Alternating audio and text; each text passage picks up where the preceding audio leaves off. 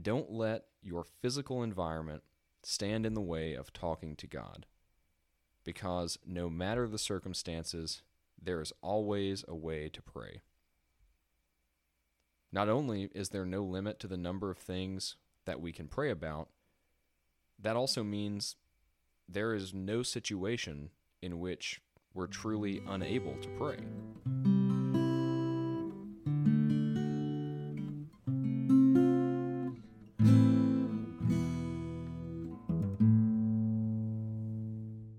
What is up, everybody? Welcome back to An Average Account of Exceptional Things. My name is Chandler, and I am your host. Thanks for joining us today. So today's topic is one that is certainly foundational to the Christian faith, and one that I've planned to do from the very beginning of this podcast. The topic is none other than prayer. In fact, because this topic is so crucial and there is so much to discuss just to scratch the surface, this topic is actually going to span 2 episodes so that we can make sure we cover it in the detail it deserves. Now, prayer is one of those things that sometimes seems small, or maybe a better word would be routine. You know, many of us might say a prayer before a meal, or maybe you have prayer time with a group from your local church or something like that. And those are great. I'm definitely not saying that you shouldn't be saying grace before a meal or having those specifically set aside times for prayer in a group or individually. The thing about prayer, though, is that it's something that extends far beyond even the occasions that we have allocated for it or the occasions we associate it with. Prayer, like other spiritual disciplines, should extend into our daily lives, no matter where we are, who we're with, or what we're doing. And prayer is something that we are told to do in Scripture, and it is essential to a close spiritual walk with the Lord. So with that said, I think that we are now ready to jump into our discussion in full force today with our first discussion question. What makes prayer so important? How does prayer stand out from other spiritual disciplines? Now, I think the first thing that we need to know here is what exactly prayer is. Now, if you were to ask me this question, my answer would be simple: talking with God. Now, this isn't a fancily worded, scholarly definition, but that's okay. You know, this is an average account of exceptional things. You and I are just normal people. And to be perfectly honest, I don't think a fancy definition is even needed, because when it comes down to it, prayer really is that simple. It's so simple that anyone can do it, no matter what language you speak or how articulate you are, and yet, even for its simplicity, it is so incredibly powerful. We can literally talk to the almighty creator of the universe, the one who made us and is sovereign over all things, and he hears us. That's infinitely better than having a direct line to the president or the prime minister or maybe even the wealthiest, most influential person you can think of. It's so much greater than that. And we can see this in Scripture. Our first passage for today is going to be 1 John chapter 5, verses 14 and 15. And this is the confidence that we have toward him, that if we ask anything according to his will, he hears us. And if we know that he hears us in whatever we ask, we know that we have the requests that we have asked of him. That's powerful. I mean, just earlier this week, the pastor at my home church compared prayer to a radio on the battlefield. It's our link to relay the situation on the ground to high command. And I found that to be a very helpful analogy, because it demonstrates in a tangible way the importance of prayer when we're facing trials. And the fancy way of saying this would be, a prayer of supplication. Essentially, this means praying to God and asking very earnestly for something. And that's where we find ourselves often, isn't it? Particularly when we know that we're in way over our heads. If you're like me and you've ever thought to yourself, I need a miracle to get through this, then you know exactly what I'm talking about. And it's in times like that we probably find ourselves instinctively turning to prayer, asking God to deliver us through a particular challenge or trial, and that's exactly what we should be doing. Philippians chapter 4, verse 6 says this, "Do not be anxious about anything, but in everything, by prayer and supplication with thanksgiving, let your requests be made known to God." And that goes beyond just the dire situations as well.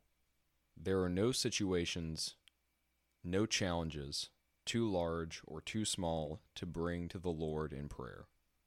I know that I personally have been guilty of thinking of things that I may be a little anxious about and getting caught in the mindset of, oh, that's too small.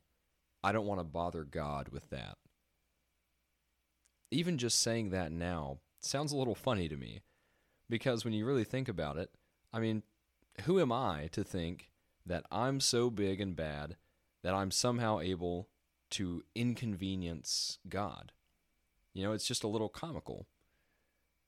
But in all seriousness, talking to God isn't like talking to a person. Because not only does he always hear our prayers, he never grows weary of them. If you were to pause this right now and pray for the next 10 minutes or for the next 10 hours, God would listen to every word, and just as intently. So now that we've mentioned prayers of supplication, there's another type of prayer that I believe goes hand in hand with supplication, and those are prayers of thanksgiving. This prayer is exactly what it sounds like. A prayer of thanksgiving is our time to praise God for all that he has done for us, and to simply rejoice in who he is. Now, at my home church, from time to time, we'll have what we call a worship night. And essentially, the worship night is a time when we come together with scripture reading and songs and prayer and just worship God, not necessarily doing a study, just worshiping. And during that, we'll have different prayer times, usually, geared towards different things, although anyone's welcome to pray for whatever they'd like. And one of those times that we always have is what we call a no-ask prayer. And a no-ask prayer is called that because you don't ask God for anything. There's nothing wrong with prayers of supplication. There's nothing wrong with asking for help for ourselves or for another person. But we like to have that time and set it aside so that people can pray and just thank God.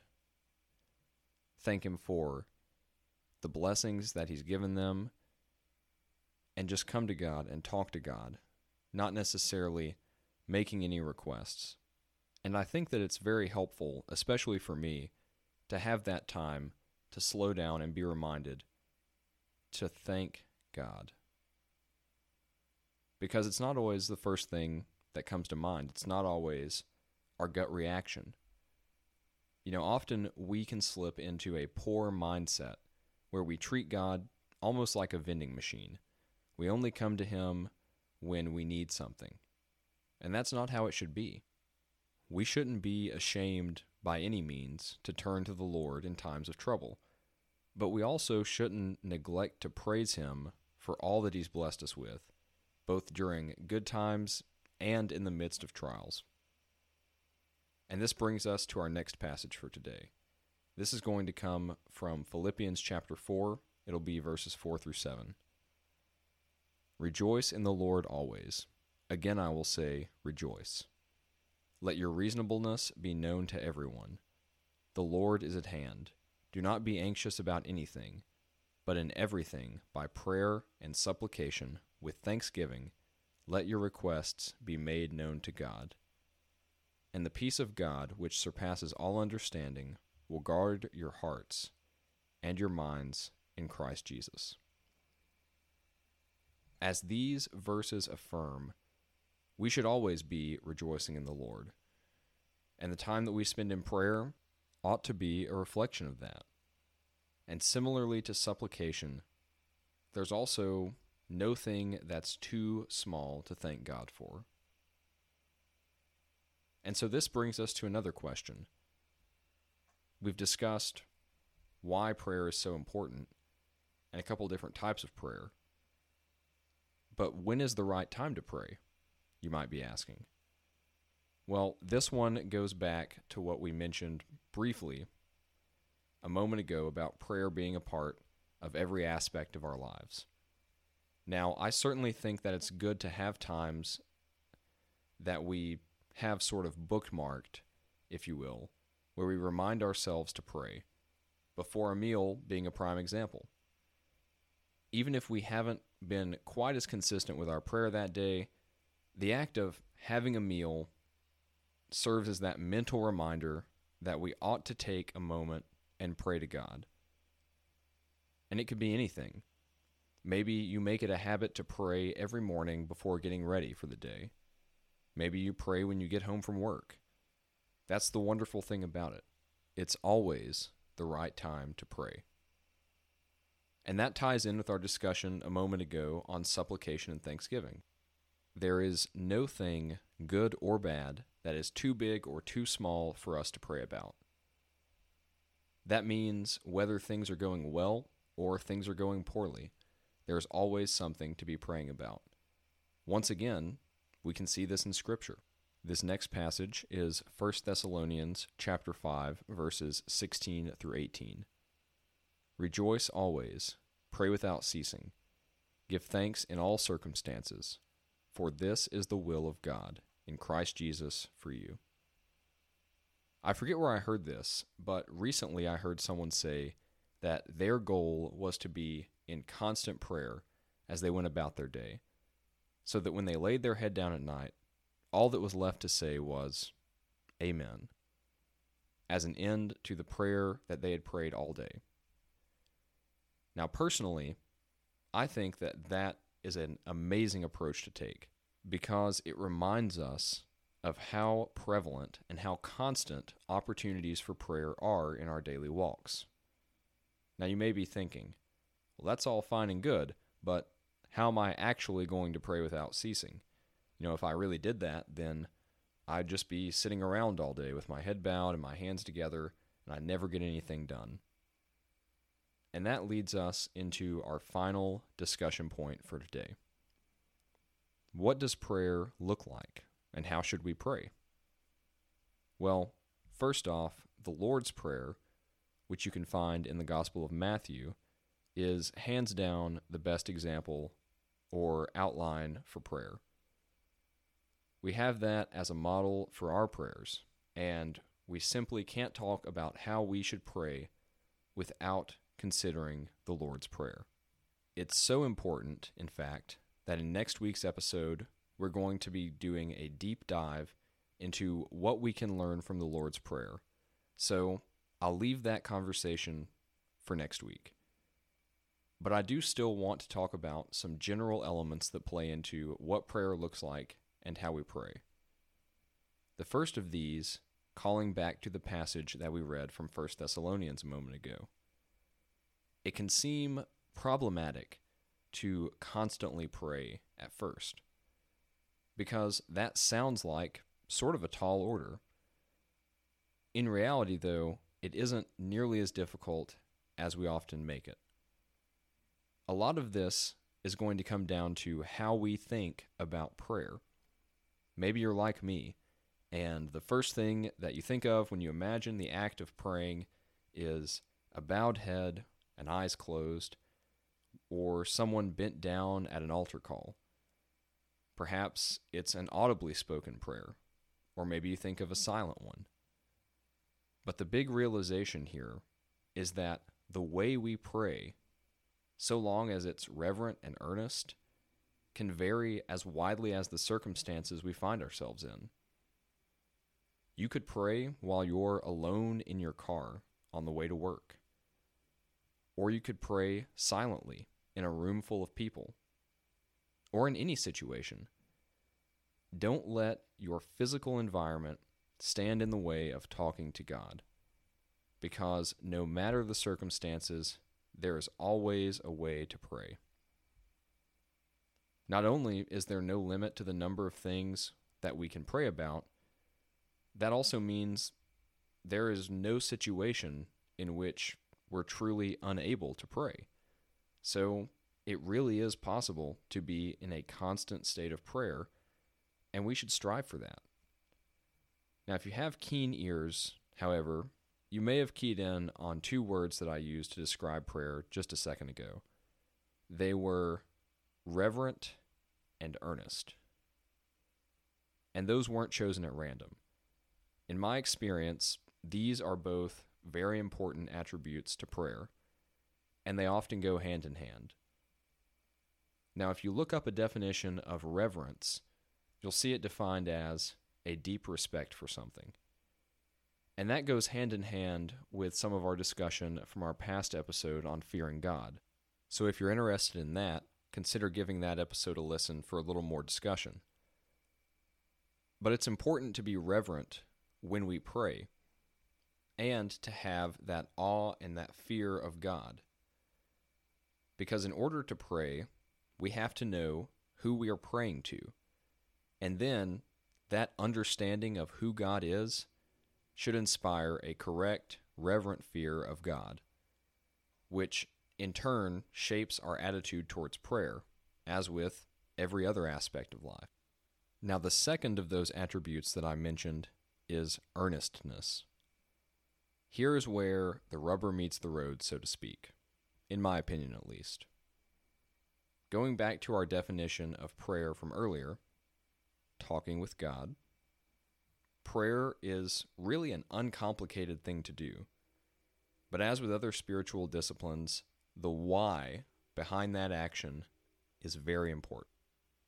I mean, why talk to God? Why would you consider this a spiritual discipline? What good does prayer do in the life of a Christian? Now, I think that in a general sense, the answer to these questions is simple. And it's all the things that we've mentioned. To come to God for help in hard times. To thank Him for our blessings and for the good times. And ultimately, to communicate with and draw closer to Him. And you'll notice that all of those reasons are very personal. That's what I mean by praying earnestly. The motivation behind a prayer shouldn't be to show off how many big words we know, or to puff up our chests over how well we think we can pray.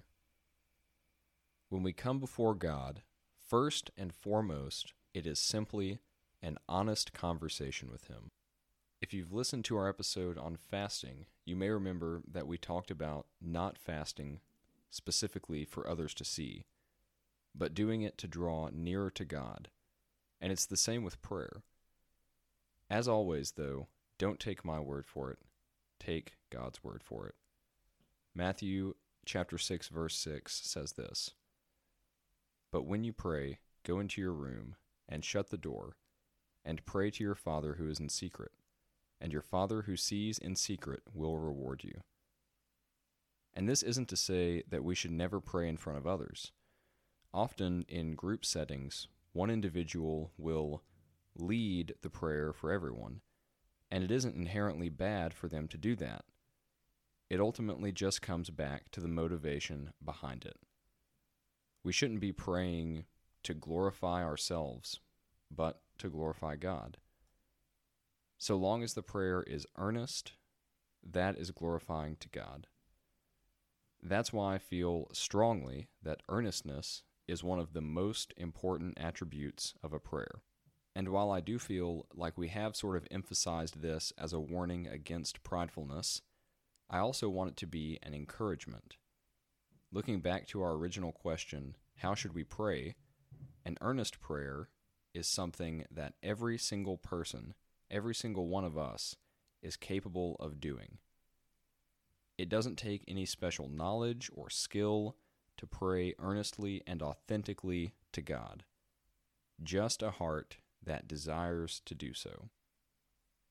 I've heard a lot of prayers during my lifetime, but some of the ones that stand out the most to me are those that I've heard from children.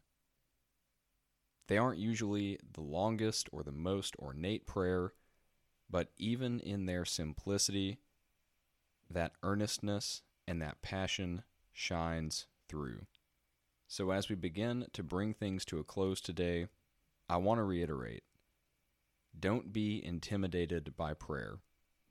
And don't think that prayer is something that's confined just to the church building or to the dinner table. If that's you, and perhaps you aren't very comfortable praying, just start small and don't overthink it. Think of something that's a blessing in your life and thank God for that. Think of someone you know who is in need. Maybe it's yourself. And ask God to help that person in their situation. And when you think about it, you'll never find anyone who is easier to talk to than the Lord. Because even when we don't have the perfect words to say, He knows the contents of our hearts. And with that, the meaning behind every word that we speak or that we don't. In any relationship, one of the biggest keys to success is communication, and our relationship with God is no different. Prayer is essential to cultivating a close relationship with the Lord, and because of this, it's something we need to be prioritizing in our lives. So once again, I hope you'll join us next week for part 2 of our discussion on prayer, where we'll be taking a look at the Lord's Prayer and discussing some of what Christians today can learn from it.